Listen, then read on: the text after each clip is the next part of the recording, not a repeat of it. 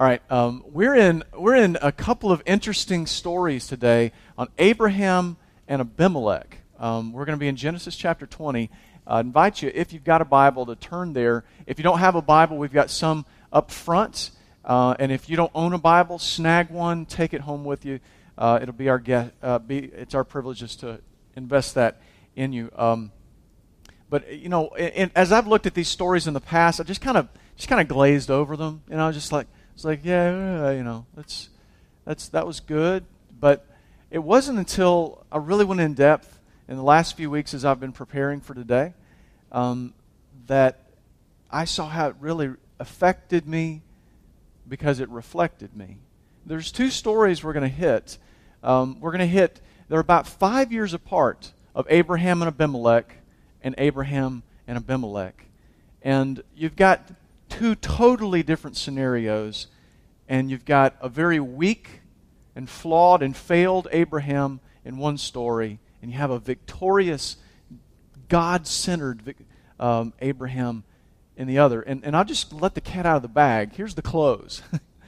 The close to all this is that every one of us, sometimes we're one of the Abrahams.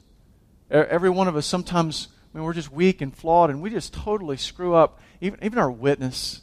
And it's like, if you really could look, it's as if we look and it's like, you know, I think I've set that person back in their spirituality. I think, you know, that person's not even a Christian. I think I've put them back a few months just because as bad as I failed. But then there's other times that, man, I mean, we're gospel-centered, and we're victorious in our lives. And what's beautiful is when we're there, man, God shows up, and He draws people to Himself. But also what's amazing is that sometimes in spite of ourselves, even when we're screwing up, I mean, God, He goes around us if He has to, and He does His work. And it just brings a lot of hope. So there's a close. You guys can go ahead and go on home. Enjoy the day. All right, let me just give you some background. We're going to go through the entire chapter of chapter 20 and the last half of chapter 21. So we've got a long way to go, short time to get there. Little background on Abimelech. Abimelech most likely is not the name of this guy. Most likely Abimelech was a title. The term actually means my father is king. And so it's probably among these Philistines, is who they are. It's probably a title like Pharaoh. It's probably their princely title. And because Abimelech, this name shows up later on with Isaac, with Jacob. It shows up later on down the road, and most likely it's not the same guy. It could be, but it probably isn't. Probably just a title for this guy. Background on the Philistines, they're critics, doubters, skeptics, who they'll say, you know what, this is another reason why you can't trust the Bible, because this is about 2000 BC, and the Philistines were on the scene here yet in Palestine, in the Holy Land. And so they're like, you know, you can't trust the Bible. Well, but Philistines, what they were is they're sea peoples, and they're most likely, I mean, the ones that were talked about in David's time, they came from the seas as well. This most likely was an earlier group of sea peoples. It doesn't have to be the same group or the same tribe, but it was a group that had come from the sea and that had landed at this point. And so it doesn't have to be the same people. So if anybody throws that up to you, maybe just remember that, to say, you know what, I think I remember this guy talking one time that just kind of meant sea peoples, and it didn't have to be the very same folks. But Genesis 20, chapter 1, you guys ready to dive in? Let's go. Verse 1, from there Abraham journeyed toward the territory of the Negeb, lived in between Kadesh and Shur, and he sojourned in Gerar. And Abraham said of Sarah his wife, she is my sister. And Abimelech, king of Gerar, sent and took Sarah. Okay? This is something that's happened before.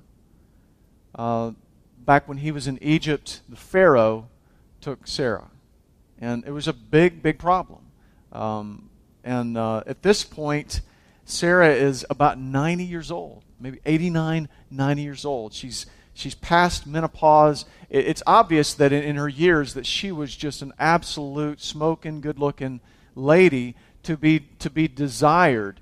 In here, though, because of the way that it talks about her being taken, it may not have been about her looks. It could have been that it was some kind of a type of a political type of a treaty. Many times people would swap wives within their harems, and it was more than just like swapping a shoe or swapping money. It's like, okay, there are people that come from our bloodline, come from our families, and we're kind of traded up, and it should ensure that we can get along. It could have been something like that.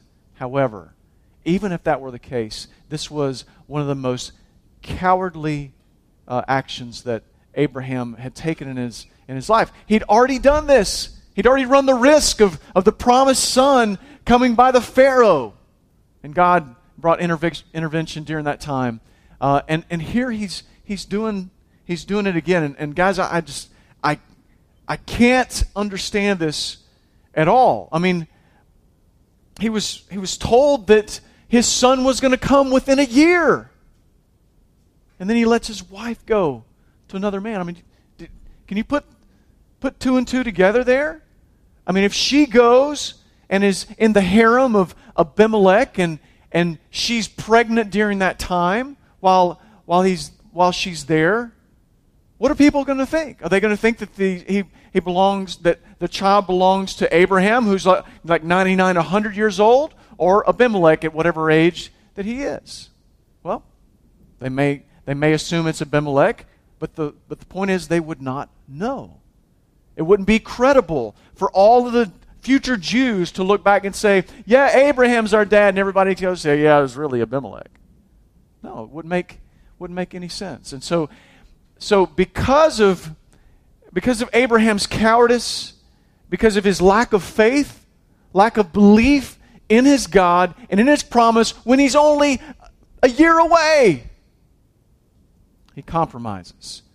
And the story has the possibility of being tainted and being messed up. God's story. The child is going to come before long, and he compromises. But the beautiful thing is that God has a mission. God is telling a story here. And when God has a mission and God tells a story, he will get his job done.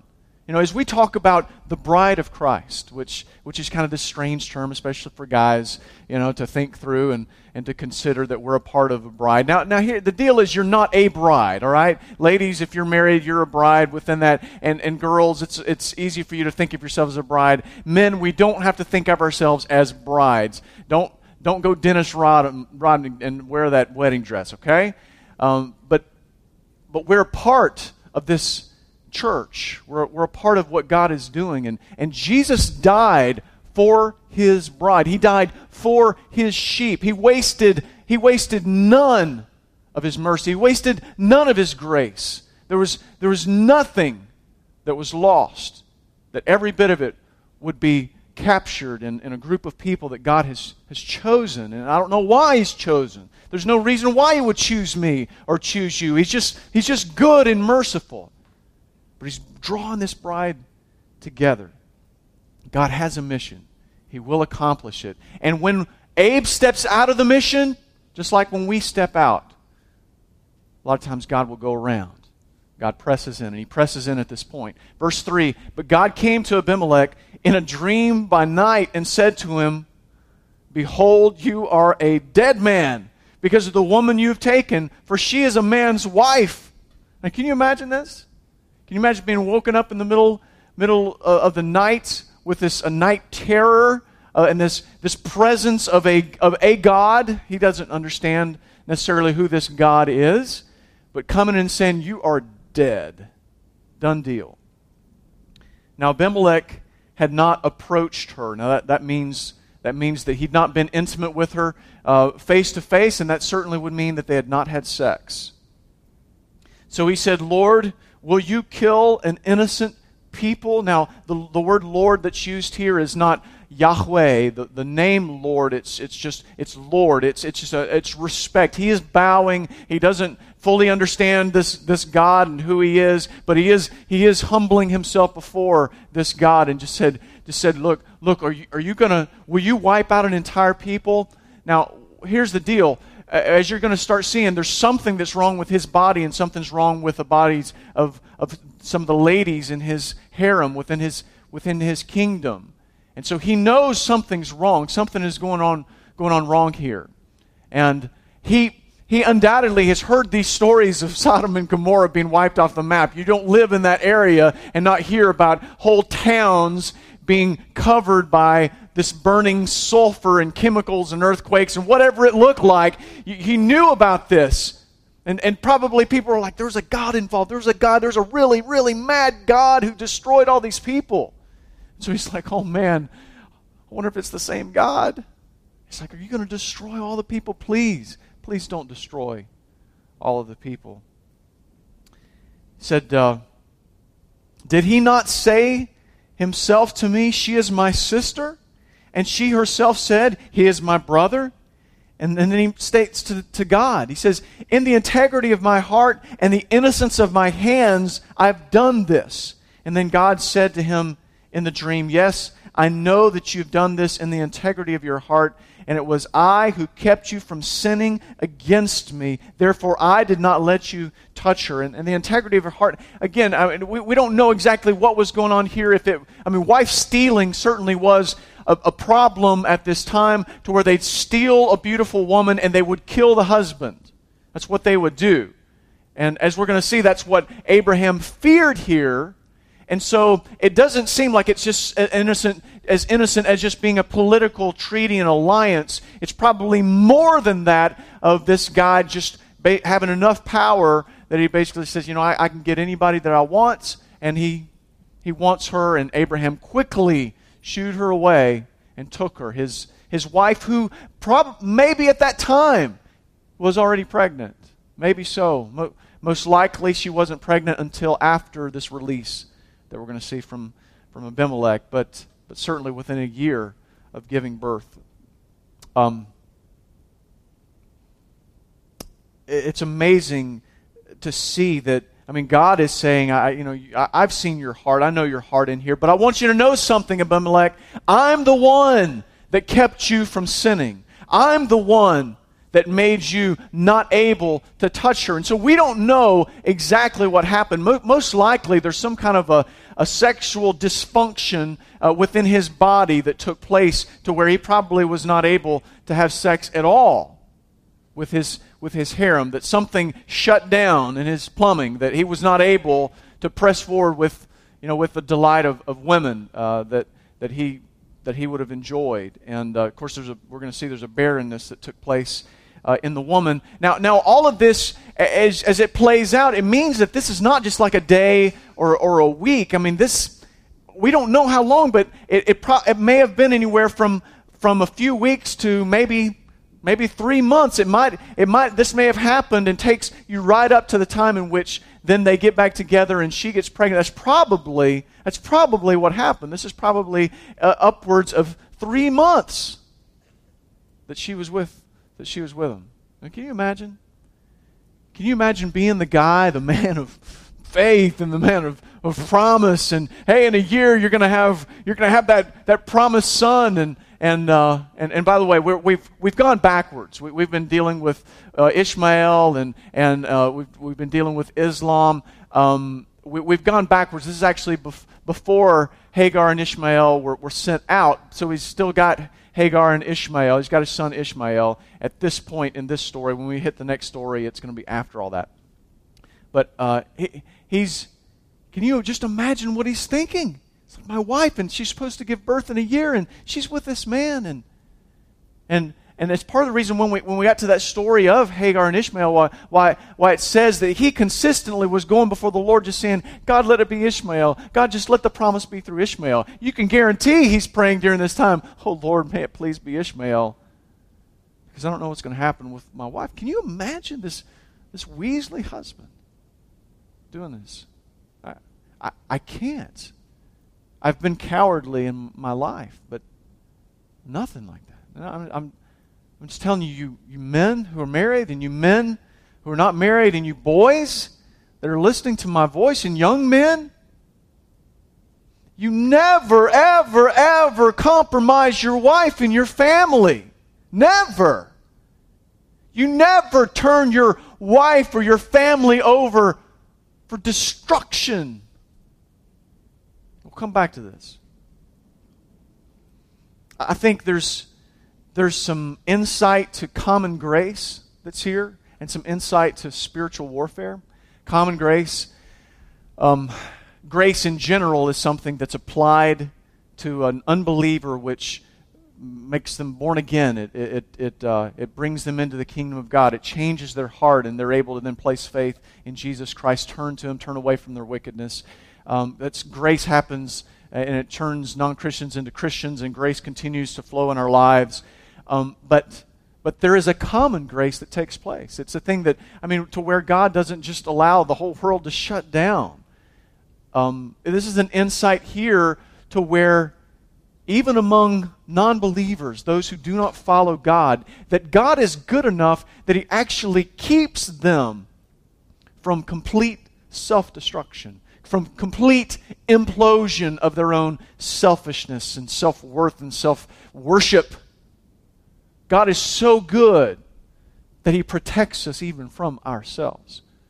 Some of you guys just think about the day that you Christians, think about the days, the years before you were a Christian, especially those of you who came to Christ later on as a teenager or as an adult. And you think back, and I'm telling you, if you pray about this, take some time, get a piece of paper, and just say, God, will you bring to mind some things in my life where you obviously protected me before I was even saved, while I was still under wrath, and you're patient with me? And I'm telling you, God, He'll just start to go ping, ping. He'll just start showing you how He was faithful, and He kept you from yourself.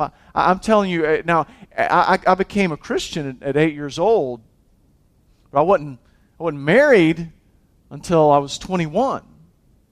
And at about 13, in fact, earlier than that, man, the hormones, they start kicking off big time, in young men and young women.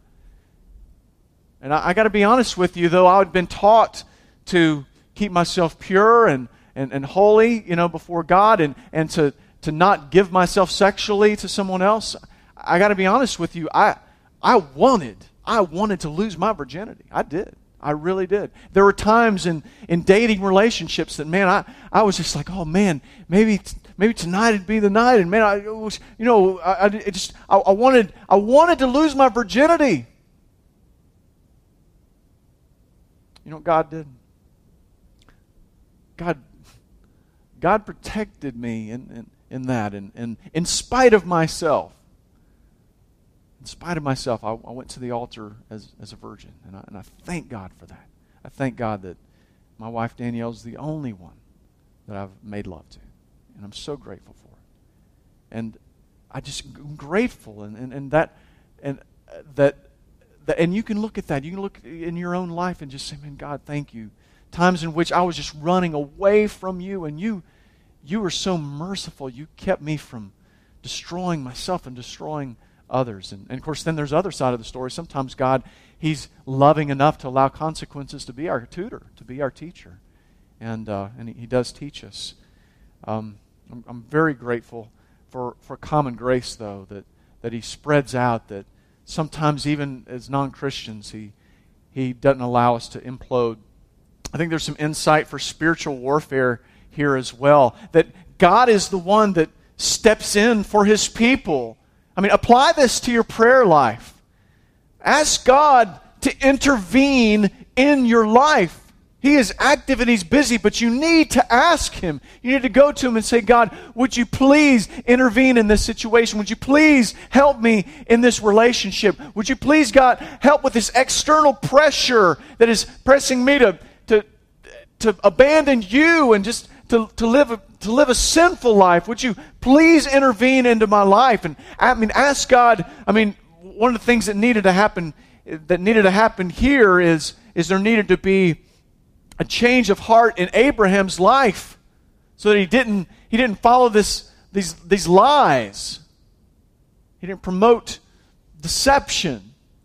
And so, knowing that sometimes we do that, you need to ask God, God, would you please change me and change my heart to where instead of running away from you, I run with you, God. Please change my heart. But again, the insight here is this is a God that he goes around and protects his mission and protects his people, even when his people are running away from him. That means that's a God you can go to him and say, Lord, you know this person in my life, and they're being an enemy of the cross. They're being an enemy of mine. And there's salacious things they're saying about me. There's all kinds of gossip, and they're trying to destroy my credibility and my name. They're trying to get me fired from my job. They're trying to telling people I'm cheating on tests. There's people out there, they're trying to destroy my relationship with my girlfriend, with my fiance, or even in my marriage. God, I pray, would you intervene? And I'm telling you, God, man, he's there. God is he's a warrior. God is not this measly little 6th grade boy that's thin as a toothpick. God is a mighty warrior that is going to accomplish his will. Ask him and say, God, I love you and I trust you, and I ask you that you would just press in, Lord, that even in areas that I don't know, even where I don't know where to ask, God, would you please do it? And don't you be a person that says, well, I believe in the sovereignty of God, so I don't think I need to pray because God's just going to do whatever he wants. You are being a disobedient jerk. God said to pray. He said to approach him. Come to him. I'm telling you, you need to analyze your prayer life. And you need God to convict you. Because if you're not praying much, and I'm telling you, if it's just these cliche prayers, if it's just the blessing, and that's your prayer life, you're being disobedient and you're missing out. Because you're not going to see when God intervenes.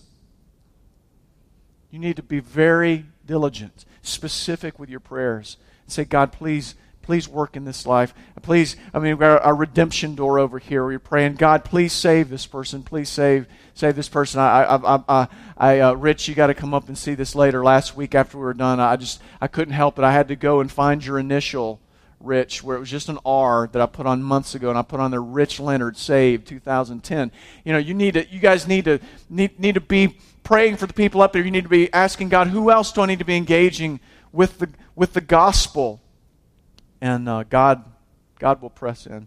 Verse 7, now then, return the man's wife, for he is a prophet, so that he will pray for you, and you shall live. But if you do not return her, know this, you shall surely die, you and all who are yours.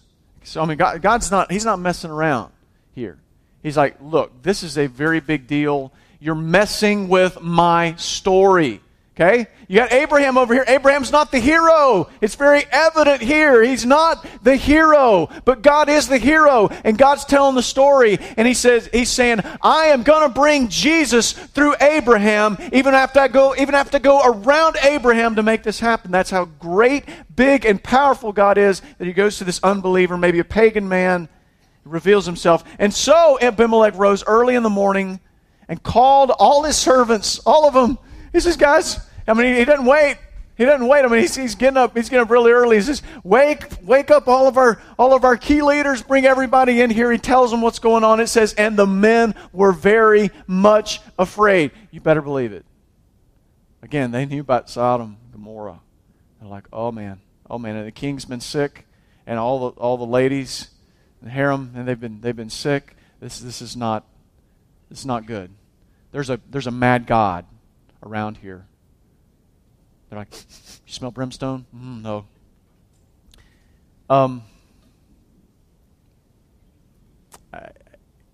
Here's an interesting note. This is a spiritual non-believer. He's spiritual. He's open to hearing things of the spirit world. He's open to God's. There are friends in your life. There's colleagues. There's neighbors. There's people God's brought in your life. There's people that God's going to bring into your life that they're not a follower of Christ. They're not surrendered to Jesus, but they're very spiritual. Man, engage them. Engage them with the gospel. Take Jesus to them. Don't wait. Don't wait for them to come to you. Go to them. Verse 9, then Abimelech called Abraham and said to him, what have you done to us? And how have I sinned against you that you've brought on me and my kingdom a great sin? You've done to me things that ought not to be done. And Abimelech said to Abraham, what did you see that you did this thing? Have you ever had a non-Christian rebuke you for not being a good Christian? I have. I've had it happen. You know, it's a humiliating point in your life when someone who doesn't follow your God comes up to you and says, I don't think you're being faithful to your God. I don't think you're living the life that you're supposed to do. Look at the 4 questions. What have you done to us? I mean, they're like, are you kidding me? You made the God angry? Why did you do this? How have I sinned against you that you brought on me and my kingdom such a great sin? Do you know there's non-Christians out there that listen to me? It's sitting here today, listening to this in the future, watching this on a vodcast. There are people in your life, for some of you, because of the rebellious life you're living right now, because you're running away from God. There are people in your life that they could ask you this if they knew. If they knew to ask you this, they probably would. They'd say, what have I done to you that you would live your life this way? There's destruction happening to you and to me and around us because you're not following your God. Why would you hate me so bad that you wouldn't live for Jesus?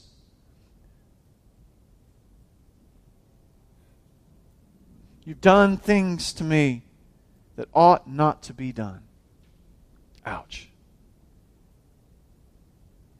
Is there anybody in your life right now that they could say that to you? That they'd say, what you've done to me, man, nobody should do that. And then finally, what did you see that you would do this thing? And I think that's partially, it's like it points us to our perspective, because we act according to our perspective. We act according to our worldview. It's like, what's going on in your eyes and the way that you see things, that you're living the way that you are? What is your perspective, Dave? What's your worldview? Why is it this way that you would do that? Have you ever had a non-Christian rebuke you or get disappointed in you? Man, I didn't think Christians use that language.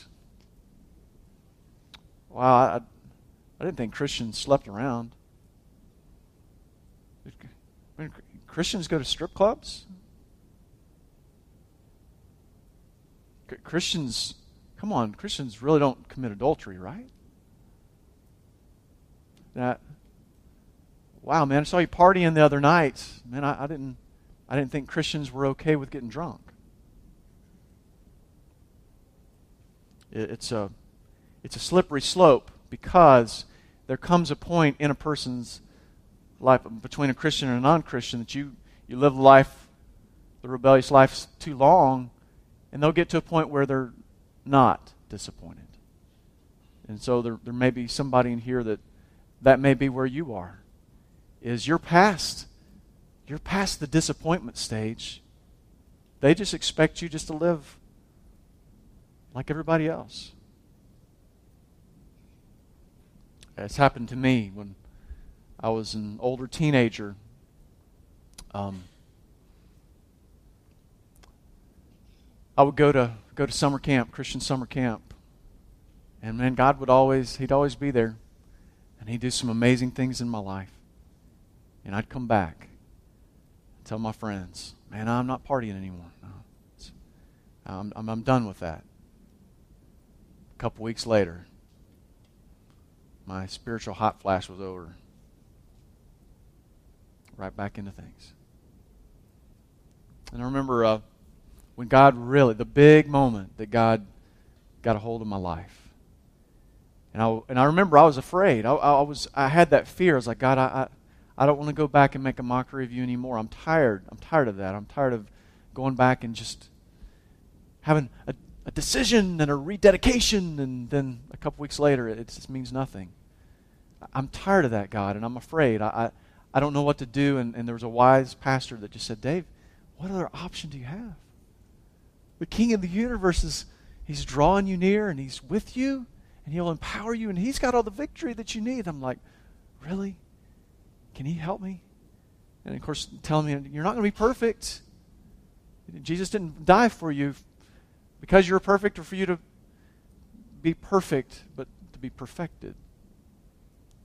It's like, God's victorious, and he's with you. And I remember coming back and immediately, and I had the fake ID. I was the guy that could buy the beer for the parties, and they're immediately like, "Hey, Dave, we got this going on." And I'm like, "No, guys, Jesus, man, Jesus has got a hold of my life." And they're like, "Okay, all right, we'll call you in a week." And I did. A week later, "Hey, Dave, man, you ready? This is going on, and come on, jump in." And I'm like, "No, man, guys, I'm done with that. I love to hang out, but not like that." Okay, call you in a couple of weeks. And I'm so thankful, not because I was so great and I finally figured it up and pulled my bootstraps up and I'm strong enough finally and that wasn't it.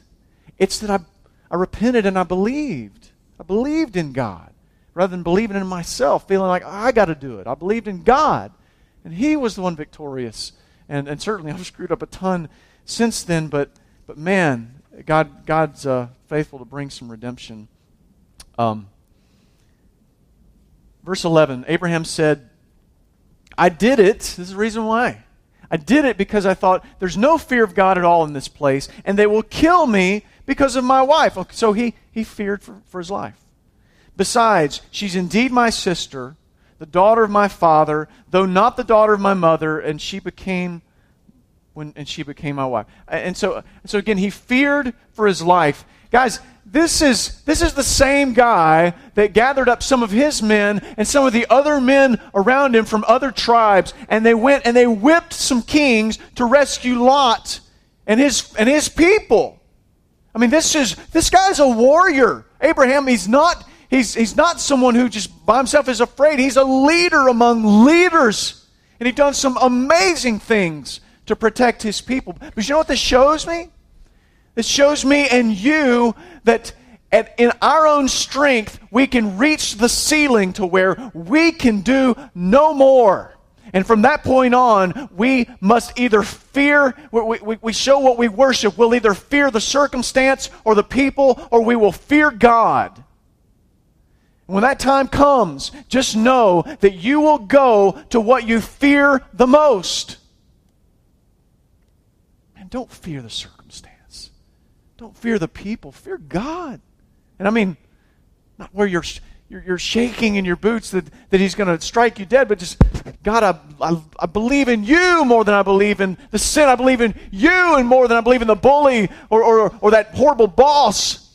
I believe in you, Lord. But here he didn't.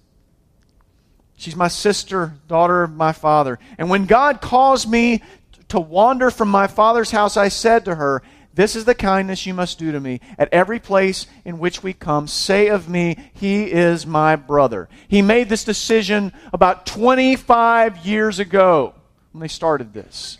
He's like, "Look, honey, wife stealing, all this there's all kind of problems. When the time comes, we will just kind of stretch the truth a little bit. We'll deceive them, say that you're my sister, he's my brother, and we'll be okay. And honey, I'm sorry.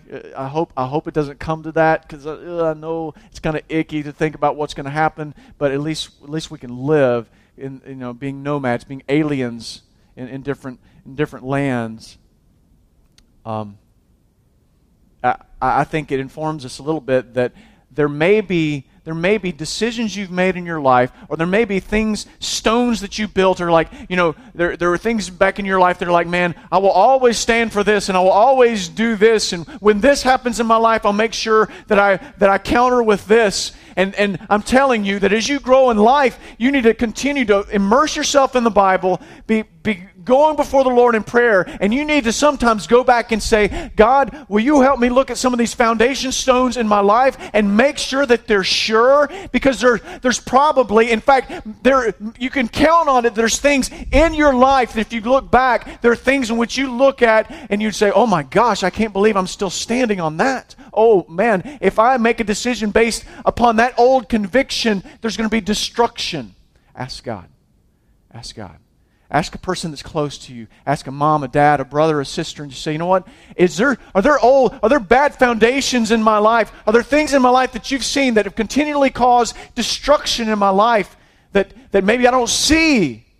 That's the reason why God doesn't call you to be a Christian to be alone. He calls you to be a part of the church. He calls you to live life out together, to where you give the keys to your life to someone, they give them to you. You call each other, you rebuke each other, you challenge each other, and you say, you know what, you may not see this in your life, but danger, look out. You've got to do that. Ask God to show you. Ask other people to show you. He told this lie. The stretching of the truth. And I asked my kids, I said, I need a rubber band to help me out with something. And JP, he brought me a silly band. You guys seen these things, these silly bands? It's silly because people pay like $1 a piece for these things. That's what's so silly about them. But he brought me one. It's a rubber band, and it's in the shape of the heart. And he had no idea that this is going to be so good. Imagine this as the truth. And what we do, when we distort the truth. And you it takes a pure heart and it distorts it, it twists it up. But what we do with it is if we abuse the truth, we're trying to do one of two things. Either what we're doing is we distort it and we have to turn it on someone else, and it becomes weaponized. The truth does, as it's distorted, and we're aiming this lie, this distortion at somebody else, and it's going to sting them. It's going to harm them. But if any of you guys have played with rubber bands well enough, people ducking, you know that sometimes before you get it off and shoot somebody else, sometimes it comes back and it gets you. It flips the wrong way, and it stings you and it hurts you. And that's what the distortion of your heart, the distortion of the truth, what it does. And ultimately, what happens is it takes the truth, and as you stretch it, as you go, it go bam, and it breaks. The truth is harmed. Your heart is harmed. Your credibility is lost. We have to be people of integrity. I try to tell the kids, ours, man, we all make mistakes. We all screw up, and sometimes we do it on purpose. Sometimes we mean to do it. Sometimes it's an accident. Sometimes we willfully do it. But it's very important that when it happens, you own up to it, that you face the consequences of your actions. But you don't twist your heart. You don't twist your credibility and distort it, because then people will not trust you. Verse 14, then Abimelech took sheep and oxen and female servants, gave them to Abraham, and returned Sarah his wife to him. And Abimelech said, behold, my land is before you. Dwell where it pleases you. To Sarah he said, behold, I've given your brother 1,000 pieces of silver. It is a sign of your innocence in the eyes of all who are with you, and before everyone, that you are vindicated. And so Abimelech, he obeys this God with a little g, according from his perspective. And it's interesting, he even gives a little bit of sarcasm in here when he's talking to Sarah, who's been with him days, weeks, maybe some months, kind of looking over and said, well, Sarah, I've given your brother 1,000 pieces. It's kind of, he just makes the point. He's like, he's your husband. Come on, you were deceiving me too. Abraham, though, is protected in the middle of this because this becomes a type of a treaty in him giving things to him. To God. This reveals that God He's true on His promises. That God was going to bless Abraham even in spite of Abraham. That's grace. That's what grace is. But Sarah's name was vindicated. He wanted everybody to know. He's like, hey, everyone, just so you know, I did not touch her. I never did. She's vindicated. She can be looked on as being pure and holy, with her brother husband. Verse 17, then Abraham prayed to God. God healed Abimelech and also healed his wife and female slaves so that they bore children. For the Lord had closed all the wombs of the house of Abimelech because of Sarah, Abraham's wife. Another reason why we know that time had elapsed for them to understand that they were barren. Barrenness had took place. Abraham was an unfaithful prophet, up to this point, an unfaithful priest at this moment. But God was faithful to His promise that He said, I will bless the nations through you, Abraham. See, it's not about Abraham. It's about God. It's not about Abraham's name and fame. It's about God's name and God's fame. Now quickly, I want to transition us to Genesis 21. A few years have passed at this point. We've had Sarah's pregnancy. Isaac's been born.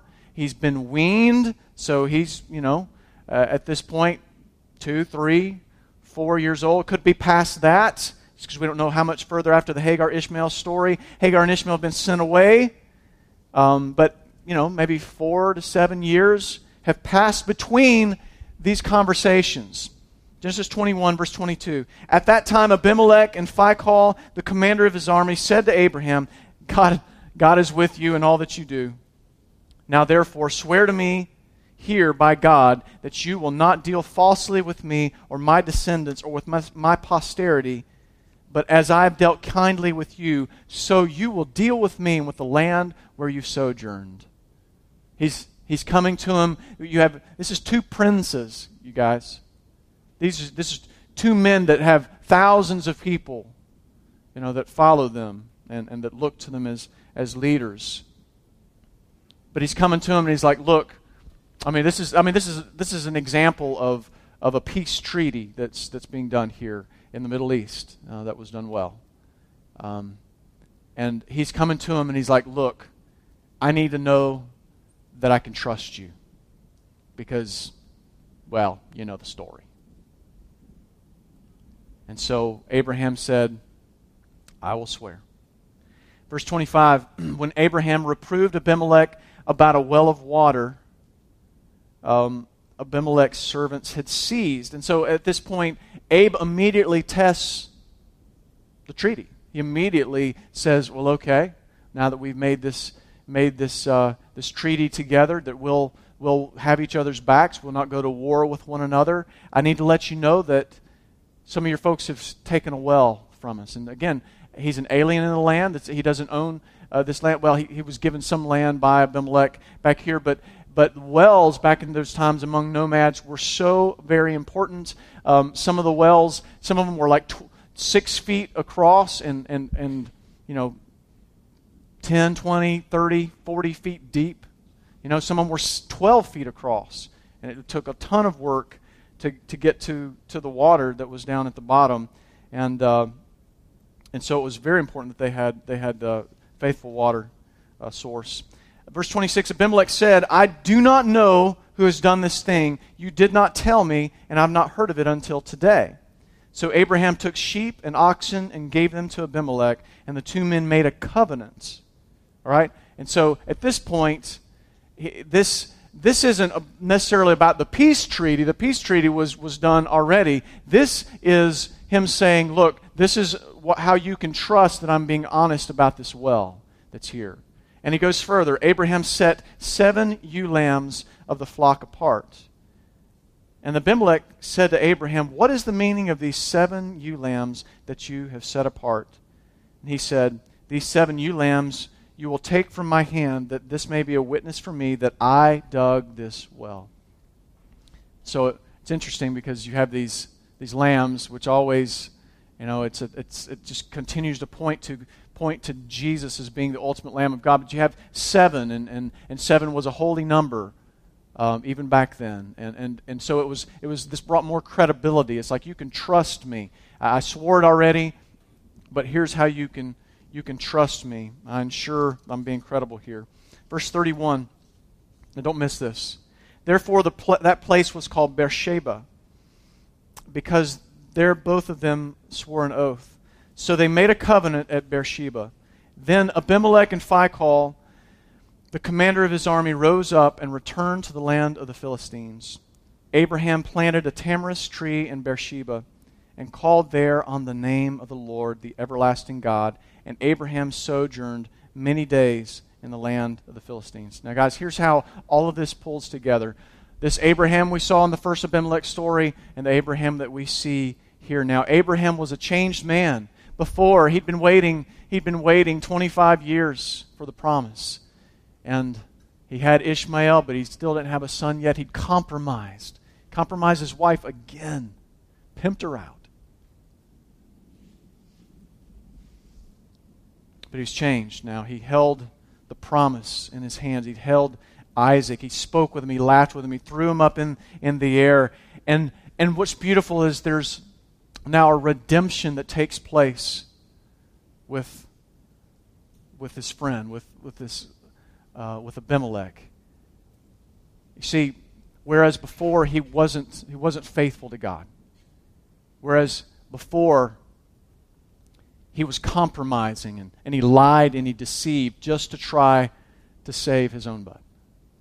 But here you have a man not strong in himself, but a man who's strong in God.